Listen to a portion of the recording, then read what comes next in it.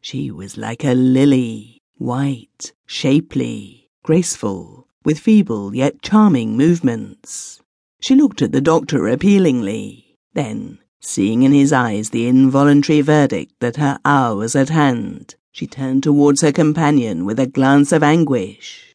Dr. Block asked a few questions. The man answered them, the woman remaining silent. The physician administered something stimulating and then wrote a prescription, which he placed on the mantel-shelf. "The drugstore is closed tonight," he said, "and I fear the druggist has gone home. You can have the prescription filled the first thing in the morning, and I will be over before breakfast." After that, there was no reason why he should not have gone home, yet oddly enough he preferred to stay. Nor was it professional anxiety that prompted this delay. He longed to watch those mysterious persons, who, almost oblivious of his presence, were speaking their mortal farewells in their glances, which were impassioned and of unutterable sadness.